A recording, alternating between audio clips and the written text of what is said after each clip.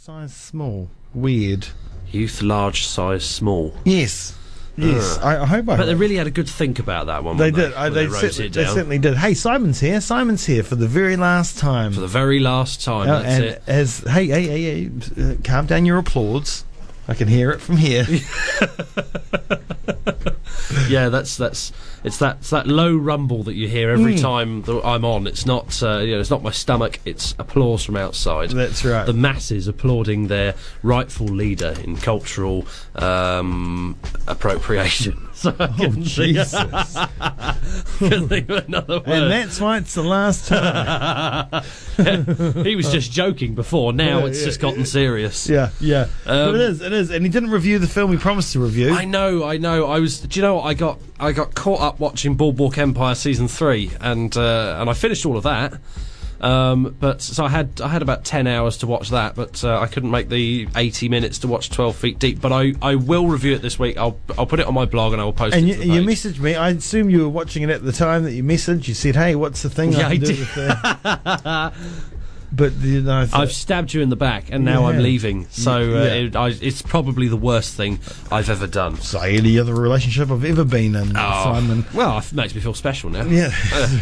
Oh, they all were. I didn't realise it meant that much to you. That's a shame. All right. Anyway, moving on. Yeah. Well, what are you gonna review today? Well, let's first review Murder on the Orient Express, new film, a new adaptation of the 1935 novel by Agatha Christie. Well, previously, most famously, I suppose, brought to us in 1974, directed by Sidney Lumet and starring Albert Finney as Poirot, Richard Widmark, Ingrid Bergman, Jacqueline Bisset, Sean Connery, Jean-Pierre Cassel, John Gielgud, Vanessa Redgrave, Michael York. So a bevy of stars in this story of Hercule Poirot trapped on a train. So let's... Plot-wise, 1934, in which it's set, Hercule Poirot is probably the best detective in the world, and whilst hoping for a holiday, a bit of R&R, he is given a last-minute ticket on the luxurious Orient Express, travelling from Istanbul to Calais. Trapped on the train for days with a dozen or so strangers, Poirot hopes to find peace and quiet, but sadly, a murder is committed at the same time the train is derailed, and he has no choice but to solve it. Who could it be? And it's Kenneth Branagh directing this time, and also starring as Hercule Poirot. Thoughts on people directing and then putting themselves in the main role? That's a good point, actually. Yes, I can take or leave, really. I think Branagh actually is kind of case in point there. Really, is that he's he's one of those people who definitely in the past has been accused of directing and writing projects in which he appears to be great and heroic and all that sort of stuff. But actually, there are times in which I think he, like for example, the most his adaptation of Hamlet from 1996, which is I have actually seen. I managed to sit through the whole thing. And I think that's a very interesting role in which it would appear on the face of it to be Branagh, self-aggrandizing, but of course the point of Hamlet is that, he's broken, he's a mess, he's a narcissist, he's all these things. So it depends really on what the role is. I think Branagh doesn't really think too much about himself, surprisingly, or at least anymore. I think he's very good in this role. In fact, in this instance, I would say it must have been a hell of a call, because you would think, if you're directing yourself, that's one less person to worry about. But actually, as Poirot, in this instance, you need to know the film. As a director, you need to know the film inside out. But if you're playing Poirot, the best detective in the world, you have to be thinking in that mindset, which must be a hell of a stretch for him.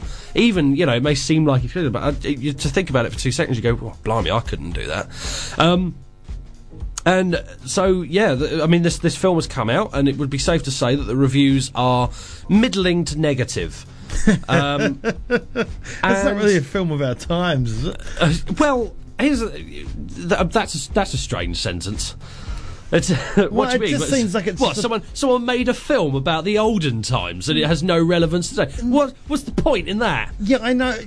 What I mean, it just seems like it's an old-fashioned. Okay, well, that's interesting. We're going to get onto that. Okay. Well, yeah, so the reviews have been middling to negative, and I went and saw it with that, having known that was the case. And I've got to be honest, I'm not with the critics on this one. I really, really enjoyed it. But you're old-fashioned. No, here's the thing. See what I've said. It's probably up to date. I think I've said... buddy. This is hang about. You were accusing me earlier. I said cultural appropriation. You go, oh no, and then all of a sudden, and that's fine, is it? That's fine, is it? Oh well, that's nice, isn't it? Right, I'm going earlier than expected. No,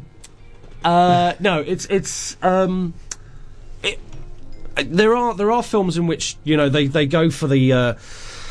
They try to go old-fashioned and it just looks old, it looks stale, it looks boring. And this film, so many times in which it looks like it could well have done that, but it doesn't. It's really entertaining. And I should say this, I knew the ending. Not because I guessed it, but because someone had told me years ago. Murder on the Orient Express is kind of like Planet of the Apes in that way, is that it seems to be one of those ones in which it's fair play to tell you the twist ending. So people just casually go, oh yeah, Murder on the Orient Express, blah, blah, blah. Not going to say it if you haven't heard it. But, so I knew the ending, and yet still I was absolutely riveted. I thought it was really, really entertaining. It's really well shot. It is a starry thing. I think Kenneth Branagh, weirdly, Hollywood seems to have picked absolutely the right projects for Kenneth Branagh recently. Thor was absolutely the right thing for him to have done. Cinderella was absolutely the right thing for him to have done. And Murder on the Orient Express, because it is essentially, it's a book that actually as a film adaptation works perfectly as a play. Obviously, Kenneth Branagh being the great, the next Olivier and all that sort of stuff, comes from the theatre and all that sort of stuff. But it also works perfectly as a cinematic piece because it's all about mystery. It's all about the ambiguity of faces. So what you've got is this big starry cast with big close-ups of stars, and then, but of course, the unknowability of all these people who are lying and cheating and whatnot.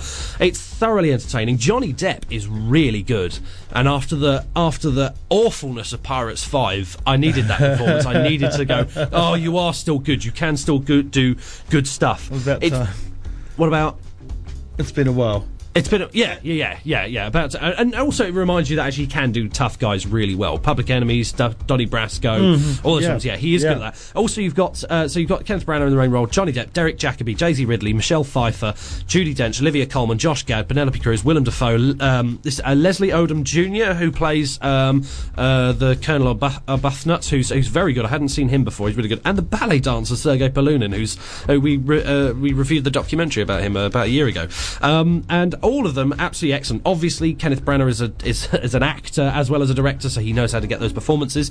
It's beautifully shot on 65mm, which is the big film format that obviously there was a big thing with Tarantino doing The Hateful Eight, and there's been recent ones. Dunkirk, of course. So there's very few films. Well. Yeah, and actually, interestingly, Kenneth Branagh's own film Hamlet was the last film to be shot on 65mm film until Paul Thomas Anderson made The Master in 2012. So for about the best part of 20 years, it was the last film that had done that. So nice to see him shooting on that again. It looks fantastic. It's beautifully adapted by Michael Green, who I didn't know the name, but then here's the list of the films he's written in the past: Alien Covenant, Green Lantern, Logan, and Blade Runner 2049. So it'd be safe to say I have not been a fan of his previous work, but I thought this was really, really good. Do you know what my middle name is? Sorry, Green? No, my last name's Green. Yeah, my David? Michael. Michael? Why did I say David? I don't know. Sorry. Please, Michael. You put me off. I'm just... Yeah, good. Let's sort of... Put me off with a... You've got 10 minutes where it's about me, and all of a sudden you're... it's got that old... as I say, it could... It's one of those films that looks like it could be old-fashioned in a really stale, boring way, and it isn't. It's really good fun. Right. It's a good whodunit, and it's got and it's a lot more interesting than people are giving it credit for. I suspect possibly it's because I went to it having never read the novel, having never read the film, knew the ending, but I didn't know anything else. So the whole thing unfolded in a much more different way for me. So maybe a lot of the critics are like, well, I've seen this story before, it's not bringing anything new. For me, I was new to it, and it does set up for sequels. And I have to say, if there's going to be sequels, I'm on board. I'd like to see more of this. So, thoroughly recommended. Sequels? Really? Did they have sequels? Yeah, there's loads of Poirot. I guess there is. Yeah. I think it sets up for Death on the Nile. It's the first screenplay he did by himself. Ah, well, okay, there we go. So maybe he's had the shackles taken off him. Anyway, so let's move on, because the film I really want to talk about, which I've been banging on about all week on the Facebook, is Blade of the Immortal, which is the 100th film by Mika Takahashi, the director of films like Audition, Ichi the Killer, 13 Assassins, a fantastic, really oddball little spaghetti western from 2007 called Sukiyaki Western Django, which was bizarre as hell, but really well worth seeking out if you can find it. This is an adaptation of a manga series by Hiroki Samura. apologies again for pronunciation. It tells the story of Manji, who is a samurai made immortal by a mysterious nun after slaughtering a bandit army who killed his sister Machi.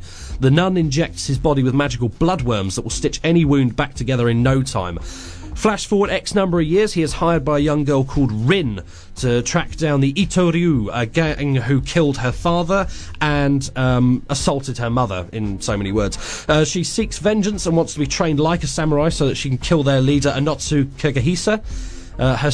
Kill him herself. Unbeknownst to them, Anotsu also wants to expand his influence throughout the country and take over from all the other gangs, but he is facing greater resistance than he realises. I saw this at the film festival first time round, and I had seen about 3 films already that day. I was fairly knackered, and I was thinking, my God, 2 hours, 20 minutes. I love Takashi Miike. This is going to be hard work, though, and it absolutely wasn't. From minute one, it was an absolute blast. It was brilliant. It has a fantastic... It's wall-to-wall, insane action violence in the way that only the Japanese can do. And you just sit there and you just go, I'm happy now. Brilliant, fantastic. Exploding heads, slice and dice, brilliant. There was a moment in it towards the end in which I was with my mates Hamish and Alex, and we all three of us in unison, there was a bit of violence. We all went, ooh! And that's what you want from this sort of film. You just go, fantastic. This is sort of communal. That's why you got to see it in the cinema as well, because there's that sort of communal thing where, as the best action films or the best horror films or the best comedies can do, you're all in this group together. You know, all of us having fun together and go, I don't want to be in that group. Sorry? I said I don't want to be in that group. You are just the pits of the earth. You really are. It's really, really well made. I mean, Takashi Miike is a kind of an extraordinary director in that he makes about 3, 4, 5 films a year. As we say, the 100th film directed by him. Apparently, he's only in his late 50s, and he just he shoots for a couple of weeks, moves on to the next project. That's it. He's done. And obviously, there's going to be ups and downs. And he does. He's kind of. We only see a fraction of what he makes here in the West. I think the last film he did was, or one of the last films anyway, was Yakuza Apocalypse, which we didn't get to see down here, which was a shame. But I still have yet to see. But he's kind of best known for his more extreme work, but actually apparently he's even done like kids films and stuff. The Mole Song. This one is kind of in the mold. If you've seen 13 Assassins, this is kind of in the mold of that one. It's slightly more classical, but it's still like good old. It's a very 60s film in that it has a really refreshingly callous disregard for the value of human life. It's just people get slaughtered left, right, and centre. But it has a really interesting undercurrent of melancholy because, of course, the one person who can't die is Manji, and he kind of wants to now. He's being cut up left, right, and centre, and he's like, I just can't be doing this anymore. And there's a really, really nice relationship between him and the young girl Rin. In fact, that's one thing that really stands out is the script, which is adapted by. Let me find this name. It is adapted by. I can't find it. I haven't highlighted it anywhere. It's a really good script, though. It's got really the relationship between Manji and Rin is really well done, and it's got a lot of good one-liners and stuff like that. So if you want to go to it for that. It's beautifully shot by Nobuyasu Kita, who also shot 2010's 13 Assassins, and he's a regular collaborator with Takashi Miike. Gives you real grit, and also it has a real sort of a nice comic book sensibility to it as well, particularly in the black and white sequence. It feels like pencil brushstroke kind of stuff, and it's a fantastic genre film, and I urge everyone to go and see it. It's one of the best films I've seen this year, easily one of the best things. It's just so exciting, it's so much fun, and again, for a relatively long film, it doesn't feel like that. It just rolls along and you're just having a good old time watching it. And I urge you all to go and see it. If you've never seen a Japanese film before, then go check this one out for your first go, because it's just an absolute barnstormer. And thoroughly recommended, and definitely film of the week. I mean, I love Murder on the Orient Express, but this just has that absolute edge over it. Made no money. Well, that's probably the American box office, though, isn't it? No, Japanese box office. Is it? Yeah. It made $6.7 million domestically. Oh, that's not much at all. Because they reckon because the lead actor, he was part of a famous musical group, and they broke up, and everyone had a bit of backlash at him. Okay. It's like Zayn. Yeah. Well, that'd be like if Dunkirk took only like a couple of mil just because Harry Styles isn't in one direction. Essentially, that's what's happened here. Okay, so that's sad. That's pretty lame. All right, so far be it for me to disagree with the Japanese, but they're wrong because it's a really great film, and that's a really weak reason for not going to see a film. If you had to name your top film of the year. Top film of the year is probably the best film I've seen. It's probably Spookers. Mm-hmm. Actually, I really loved Spookers. I thought that had everything I wanted from it, and I'm not just being partisan because it's a Kiwi film, so I'm just choosing. I think Kiwi, as I've said many times this year, I think Kiwi film has really, really just upped its game this year for some weird bit of photosynthesis, moving towards the light. And Spookers, I thought, was absolutely wonderful. I mean, a tough thing because there are so many others. I could say, I Am Not Your Negro and Happy End and Loveless, and there's plenty of films, but I think Spookers is the one that I really loved. And it's already had its run too, isn't it? So I wonder. It's on DVD. It's on DVD. Yeah, go buy it from you. Yeah. And what about your worst film? The Emoji Movie. No questions asked. That is one of the worst films I have ever seen. There was no prep for that either. No. You just No. I've seen some bad films this year, but I tell you what, the kids loved it. Did they? Yeah. Did they now? Yeah. But so many sentences just popped into my head that I can't say out loud. That's right. That's right. Baby back on the aisle. I actually had an argument with an 8-year-old because he was going, how can it not be amazing? I went, I wanted to sit him down and just say, look, excuse me, I'm going to have to just explain to you why you were wrong. I mean, it was terrible, but look, it's terrible for adults, but kids just love that stuff. But you know what? Kids have to still go to school. They're stupid. They need to be educated and taught what's really good. All right. Even because I said to this kid, look, the Lego Ninjago movie, because I don't think the Lego Ninjago movie is any great shakes, but it was good. It was miles better than the Emoji Movie. The Emoji Movie is awful, and frankly, I have to say, I said it at the time. I think it's an immoral movie. I think it's wrong. I don't think it's because it's shoving corporate guff down children's throats. And as I said, the script reads like a bloody instruction manual. It's absolutely wrong, and it should not be seen by children. I mean, people say, "Oh, this horror movie is so immoral" or whatever, and you go, "No, it isn't. Actually, you pick it apart. It's very progressive." You look at the Emoji Movie. Oh, look at us. We're being so progressive and being good for children and families, and you go, no, it's absolutely, it's saying give more money to, big corporations and all that sort of calm down, stuff. You're going to have yourself a heart attack, you end up at the Ronald McDonald House. I almost had a heart attack when I was watching the film, for God's sake. Alright, so great, I'm so always happy. Leave on a negative note. Oh no, I've got more questions. Oh yeah, because it's your last turn around the dice. Okay. What about best performance? Best performance of the year. Come on, this is the Oscars. Do you know what? I can't remember the actress's name off the top of my head, but the lead actress in A Date for Mad Mary. Yeah, I remember you going on about that. Really wonderful, really, really wonderful. I mean, one that's sticking in my mind from last year, that actually was a supporting performance, was that supermodel Abby Lee in The Neon Demon. That performance really stuck in my head. She was really extraordinary in that. But this year, definitely, I think. The lead actress from A Date for Mad Mary, or probably, I don't know, probably someone like, well, actually, I'd like to fly the flag just for that little girl who's she's in loads of terrible movies, and again I can't remember her name, but she was in Annabelle Creation and Ouija 2, and we got into, this wasn't at the cinema, but Cop and a Half 2. This poor little girl is a really good little actress, and she's in these terrible movies, and she's always the best thing in it. Annabelle Creation was very bad. Oh. What about the surprise of the year? Surprise of the year.